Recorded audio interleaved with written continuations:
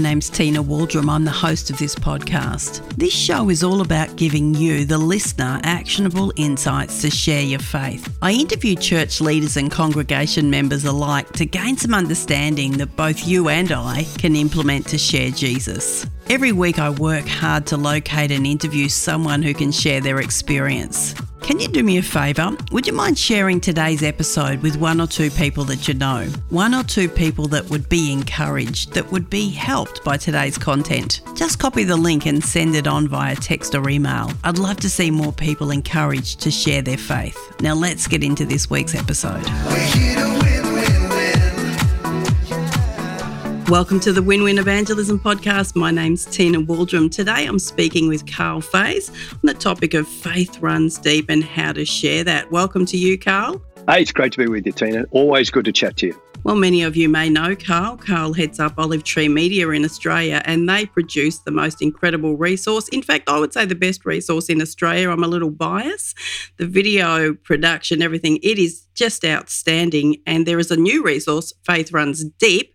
And I love the fact that faith does run deep in Australia. And what are the stories, and how can we even share those stories with people around us that don't know Christ? So tell us about the power of stories, Karl. One of the background ideas to developing Faith Runs Deep about telling the stories of faith within our nation. But as we've started to do that, I've actually recognised that stories are really important. And some work and writing by Rod Dreher has helped in this.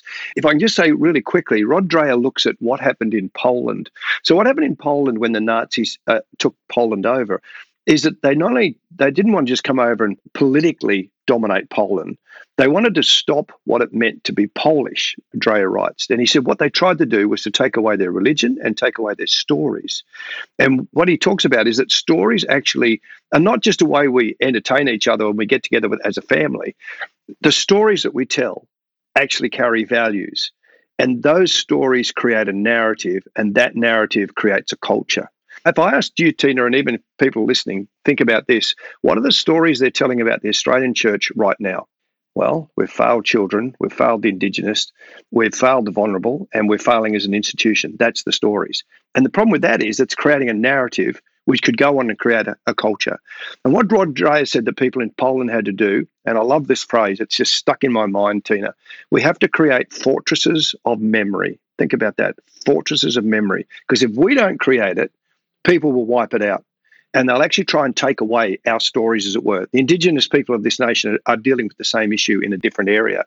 So one way of seeing Faith Runs Deep is this is a fortress of memory so that we can tell great stories of faith and that we can actually help speak into our culture, not just philosophically, but we can actually do it from story.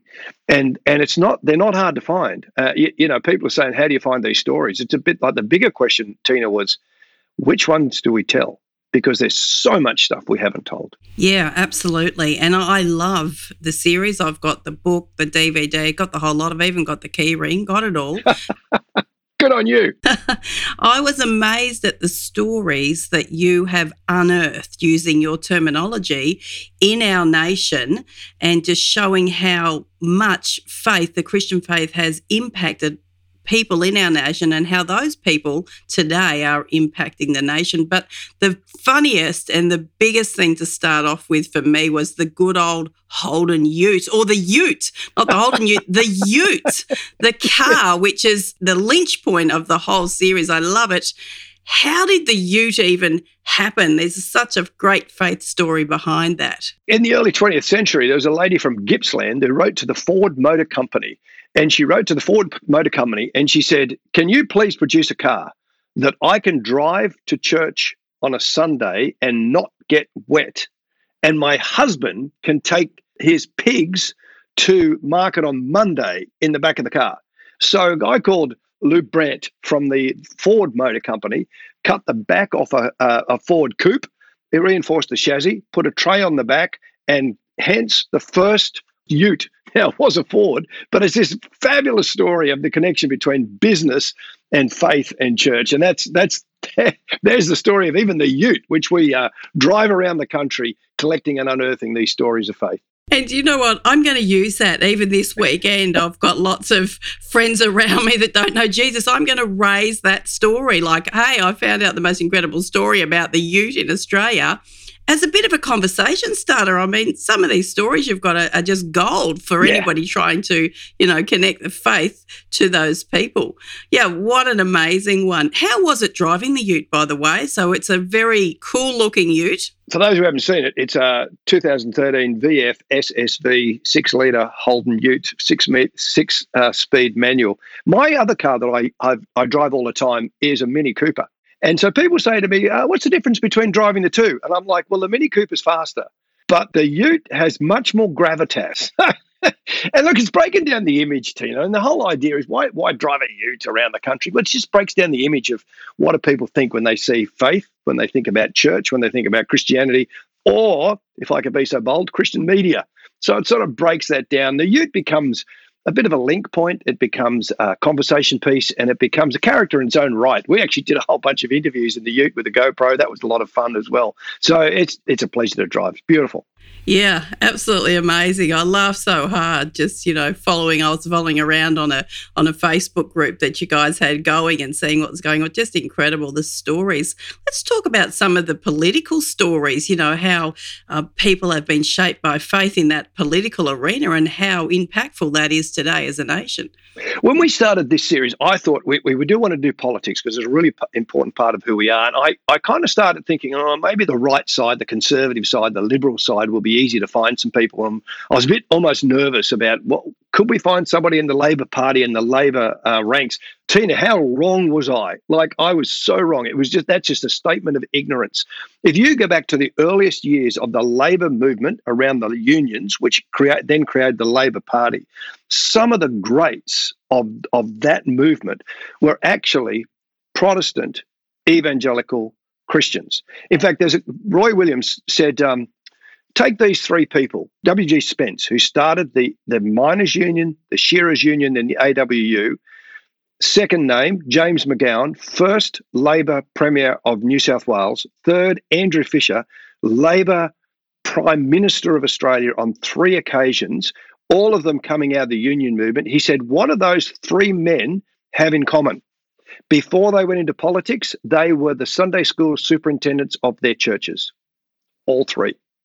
And what you find is that the whole Labor movement in the earliest years was dominated, that's probably a stronger word, clearly led in many spaces by people who were evangelical Christians who loved Jesus and wanted to serve mostly the men, but the men within their community. And as Stephen Shavora said, if you're thinking about this from a logical point of view, if you had a group of guys who were in a union and you wanted someone who was your leader and your spokesman, well, what would you want? Well, you'd want someone who could read. You would want someone with some education. You would want somebody who could speak publicly. And guess where most of them came from? The church, the evangelical church. And that really didn't change until after the Second World War. Then you had the whole Marxism, and then the Labor Party and the unions started to be a little bit more dominated by sort of Marxist, Leninist, philosophical background, and then the church backed off from that. But before that, in its formative years, AWU was started by a Bible-believing, teetotaler, Sabbath-observing Presbyterian. Who would have thought? Amazing. I mean, the stories are incredible. I've been sitting down with my cup of tea. I'm an English breakfast tea drinker, Karl, and Good. I've been sitting down reading through the book. I smell books. It's terrible. I love them so much that I'm like, I'm trying to inhale it. It's a beautiful book, and I love reading those stories because, again, what I wanted to do with this episode was talk about some of these, but then realise the potential of how that myself and us as Christian believers can actually be sharing these stories with the world around us, just raising them. They're just beautiful stories and great content to get conversations going. So there's so many in that political space, and you did so well to cover the whole spectrum, which we all appreciate. So thank you. Yep. What about sports, Karl? I mean, there's some amazing stories that you unearthed in terms of sports in Australia and the Christian influence. Tell us a little bit about those ones. Well, one of the great stories is actually, so Jane, my wife, is the producer of Faith Runs Deep, and She's the game changer. She's the creative director of Olive Tree Media. I keep telling people the brains of the outfit. And one of the stories we tell is actually her great-grandfather. So Jane's great-grandfather was a guy called Ned Trickett.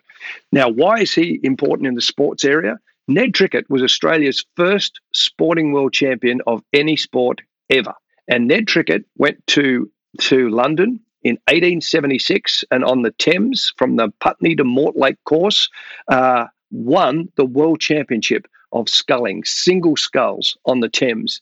And just the most remarkable story. But the interesting thing is that Jane knew that story from when she grew up. But it wasn't until about the last 10 years that she actually did some research in the Mitchell Library and actually found out a bit more about Ned Trickett's story. So he came back to Australia. He was a rock star. I mean, everybody knew him. 30,000 people met him at Circular Quay, which would have been a huge percentage of the population of Sydney at that time. His face was up on lampposts everywhere. After he finished professional or competitive sculling, he went up to Rockhampton and started a business. It went broke, came back to Sydney. So he comes back to Sydney. He's broke. He's got 9 children, can't find a job. That's bad for anybody, Tina. But imagine you've gone from being the best known person in the colony, like bar none, to being broke on the streets. And he was walking through the streets of Sydney and he saw a small crowd. And he went over to the crowd and started to listen and discovered that there was a barrister who was speaking. The barrister's name was E.P. Field. And E.P. Field was an open-air preacher, speaker. And he listened to the gospel over a couple of nights, and then he got invited. He spoke to E.P. Field. He invited him back to his rooms. And in the middle of that, he came to faith. And he spent the rest of his life following Jesus as a Salvation Army officer. And it's just the most incredible story of faith. So here's Australia's first ever sporting world champion in any sport who comes to faith through desperate times and then serves Jesus for the rest of his life. And then you've got other wonderful stories that are both wonderful and awful, Tina. You know, stories where people who were successful in sport, like Peter Gibbs, an Indigenous young man who at 15, even though he came from the back of nowhere behind 80 kilometres west of Bourke, ended up at 15 on the Australian Schoolboys Rugby League team, then went to play under Artie Beetson for the Eastern Suburbs Roosters football team, but broke his arm and then ended up going home because he lost his contract because of the injuries and then was just desperate. A lot like Ned Trickett, totally desperate, not sure what his future would be. And I won't go into the details, in quite a remarkable way, came to faith. We have Tim Kelly, who's a bull rider, Tina. So we interview a bull rider. He won the Calgary Stampede, which is the biggest bull riding saddle bronc championships in the world. Won the under 23 saddle bronc world championship. Every event he would win, but he would just spend all his time drinking. And then there was a international event where there were American bull riders came to Australia. He saw them not going to the pub, but they're going off to some meeting, and he's like, I don't know what these guys have got, but I'm going to find out what they've got. And when he goes there, he discovers that they're Christians, and they're listening to a bikie give his testimony. And he came to faith and been serving God ever since. Eloise Wellings, who's just been running. In fact, she ran. She was the one who gave the caffeine gel to the winner of the marathon gold medal in Birmingham in the Commonwealth Games. And Eloise Wellings talks about her coming to faith as a runner and how she serves Jesus in that area. So all these different areas, Tina, and different ages of people. We call that episode the other religion, which is certainly the case within Australia. And within that other religion, there's plenty of people who have found faith. Yeah, it certainly is sport, the other religion in our country. Karl, how on earth, I just want to know before I ask you another question of something else I noticed with your interviews. How did you find all of these people? Like, how long does it take you? I've got to find people every week for the podcast, and I'm thinking you've unearthed the most extraordinary interviews. How do you find them all? I mean, it's a combination, Tina. One of the ways I found, like Tim Kelly, the bull rider. So we put out on Facebook that we're creating this series, and my mate Duncan Brown, who's actually on the series as well, he emails me and said, "Oh, look, if you need any help, with regional connections, just let me know." And I go back to him and said, "Hey, Duncan, do you know a bull rider?" Thinking he'd say, "Nah, I can't help." He's like, "Oh, yeah, Of course I do. Jim Kelly. So it's like that. There are connections that I have. They're just ministry connections. Like Peter Gibbs' story is, I'm on the team that puts on the Sydney Prayer Breakfast each year, and working with one of the guys there who said, I reckon this story is one worth pursuing, Karl. So there's all of that sort of thing. We read as broadly as we can. Now, there's not that many books in this area, but books like Meredith Lake, who's not on the series, but her book, The Bible in Australia, Roy Williams's book, Post God Nation ? Then you've got people like Stuart Piggin and Robert Lidner, who've written 2 big tomes in this area. Peter Bolt has written books about not only Lachlan Macquarie, which John Harris has done as well, but also about people like William Cowper, who was the first pastor that ever came to Australia. So it's all of that. And then you just keep your ear to the ground, Tina. You know what it's like. You're kind of following, there's an idea, that might work. And it's that whole process. And then the other thing is, what happens, the worst bit, Tina, this is the bad news, is you release the series and people watch it and go, oh, you really should have talked to so-and-so. And I'm like, well, it's a bit late now. So there's all these people talking to Jane actually saying, are you doing another one? Because we could do this Faith Runs Deep Part 2. Or Faith Runs Deeper, or Faith Keeps Running, or whatever the sequel's called. But there's great stories out there. Look, let me just say, like I spoke in Brisbane just the other day, and I was talking about that whole thing we started with, about stories, how stories matter, and how we should tell our own stories. And a guy talked to me about 2 days later, because I was at another event, and this guy was at this other event, and he said, Karl, I'm listening to you talk about stories, and I'm thinking, my dad used to tell stories about my grandparents, but I'm a bit vague on it, So he's on his way home in the car and he's ringing his dad and he says, Dad, tell me about my grandparents. His grandparents, were great people of faith who stepped out of what they were doing and into ministry and missionary work, giving themselves to the kingdom of God. And they're just inspiring stories. So the interesting thing is, yes, they're in this series, but they're all around us, Tina. They surround us everywhere. And we just got to find them, tell them, record them, fortresses of memory. Yeah, incredible. And I love that terminology. Yeah, it is inspiring. And it is like that. It's connections that we know and, people that you're talking with that have ideas. Yep. But you certainly are the father of interviews, Karl. Thank you. Let me ask you another question. You've done a number of interviews around our Indigenous people.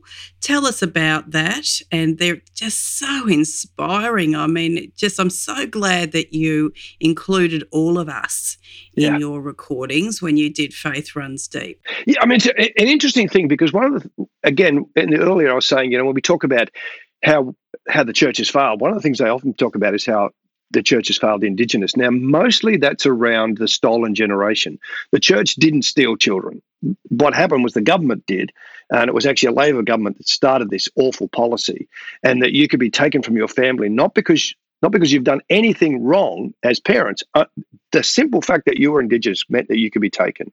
But the place that most of them put kids were in religious institutions, and that's the negative piece. And that has sort of tainted how we think about the church's interaction with Indigenous people. But as Robert Kenny, who's an academic from La Trobe University, who's written a book called The Lamb Enters the Dreaming, and has done a lot of thinking about missionary work in the earliest years in Australia. He's not a Christian. He's an academic in La Trobe University. We asked him to be on this series. He didn't really want to be. I can understand why, given that it's a Christian series, which we hope will have some high profile. But one of the things that he said that Roy Williams quotes him on is if you look in the first 50 years, so going back to what I was saying, we tend to have this view that the church has not been positive. And his point is, in the first 50 years and a little bit beyond that, it was very hard to find anybody that saw or believed in a future of the Indigenous people of this nation. They just didn't exist. And he said the Enlightenment people didn't, the secular leaders didn't, the government didn't. He said the only people that actually cared were dogged Christians. And they were mostly dogged Christian missionaries. And there's just some beautiful stories about people who gave themselves to the Indigenous of this nation because they believed, in quoting John Harris, who called his book One Blood, and that actually comes out of Acts chapter 17, where Paul talks about us being all one blood, very kind of an older translation. And the earliest Christian missionaries believed that the indigenous people and white settlers, colonizers, were of the one blood. So we can't just let them die under trees. We need to care for them. And so you have a story that we tell, and this is the opening piece in this episode. There's a story of John Gribble, who's just become, I'm just a massive fan of John Gribble. I mean, what a hero, who was working in Western New South Wales as a congregational minister, saw Indigenous people dying under trees and thought, I can't let this happen. So starts this thing called Warringezda. It's a combination of an Indigenous word and a Hebrew word, just near Darlington Point on the Murrumbidgee. It's amazing, it's basically falling down. There's only one building left that I do a piece to camera in front of, and one strong storm, Tina, and that building's not going to be with us anymore. And yet this is a place where a guy basically went there and gave these people an opportunity. And he would go back by train to Sydney because he had no means, and he would beg for money to keep this open. He had to basically bat off settlers who wanted to take the land off him. And all he wanted to do was give people hope, education, safety, and a future. He spent a lot of his time, it's hard to get your head around this, a lot of his time burying people there. There's a little graveyard. You can't really see the graves because it's just totally overgrown. It's a total mess. But there's some really small plots there, Tina. And how do you be helping these people and then ending them up wrapping in cloths and putting them in a hole in the ground? Because you love them and you want to give them a future. You give yourself to these people. Like that's just so inspiring. And there are people like Lancelot Threckeld, who was a missionary that was just visiting Australia. I think he was coming out of Hawaii. He arrived here and he's like, why isn't anybody caring for the Indigenous people? And he went up to Lake Macquarie, just around Newcastle, and he just started to serve that community with a guy called Biraban. He started to translate the Bible. And he talks about the fact that, towards the end of his time, he's like, when I started, there were hundreds, and then there were 50s, then there were dozens. And I think by the time I finish translating this Bible, there'll be nobody left. Now, he had to fight to keep doing that. Nobody particularly wanted to support him. And yet, if you study Indigenous language today, if you go anywhere in an institution and study Indigenous language today, guess whose work you'll be looking at? Biraban's and Lancelot Threckeld. So these are the people. These are the champions of the faith. These are the people that led the church in impacting the Indigenous people of our nation, and we should keep telling their stories. Yeah, absolutely. And I loved the episode around talking with Riverbank Frank, which I talked to you about a year ago. But look, what I'm going to do is I'm going to drop all the links to Faith Runs Deep and Olive Tree Media in Australia. I just want to encourage anybody and everybody that listens to this episode to actually get a hold of this resource, read the stories, understand the stories yourself as a Christian believer, but then read them with the excitement of how you can actually share and engage with people around you that don't know Jesus and start to tell some of these stories. It's absolutely fascinating how faith runs so deep in our nation, and we very much are who we are today because of the Christian influence and what God has done. So, Karl, thank you so much for your time. Enjoy continuing to drive the ute. It's a tough job, but someone's got to do it. Thank you so much. That was awesome. Great to be with you, Tina. Thank you.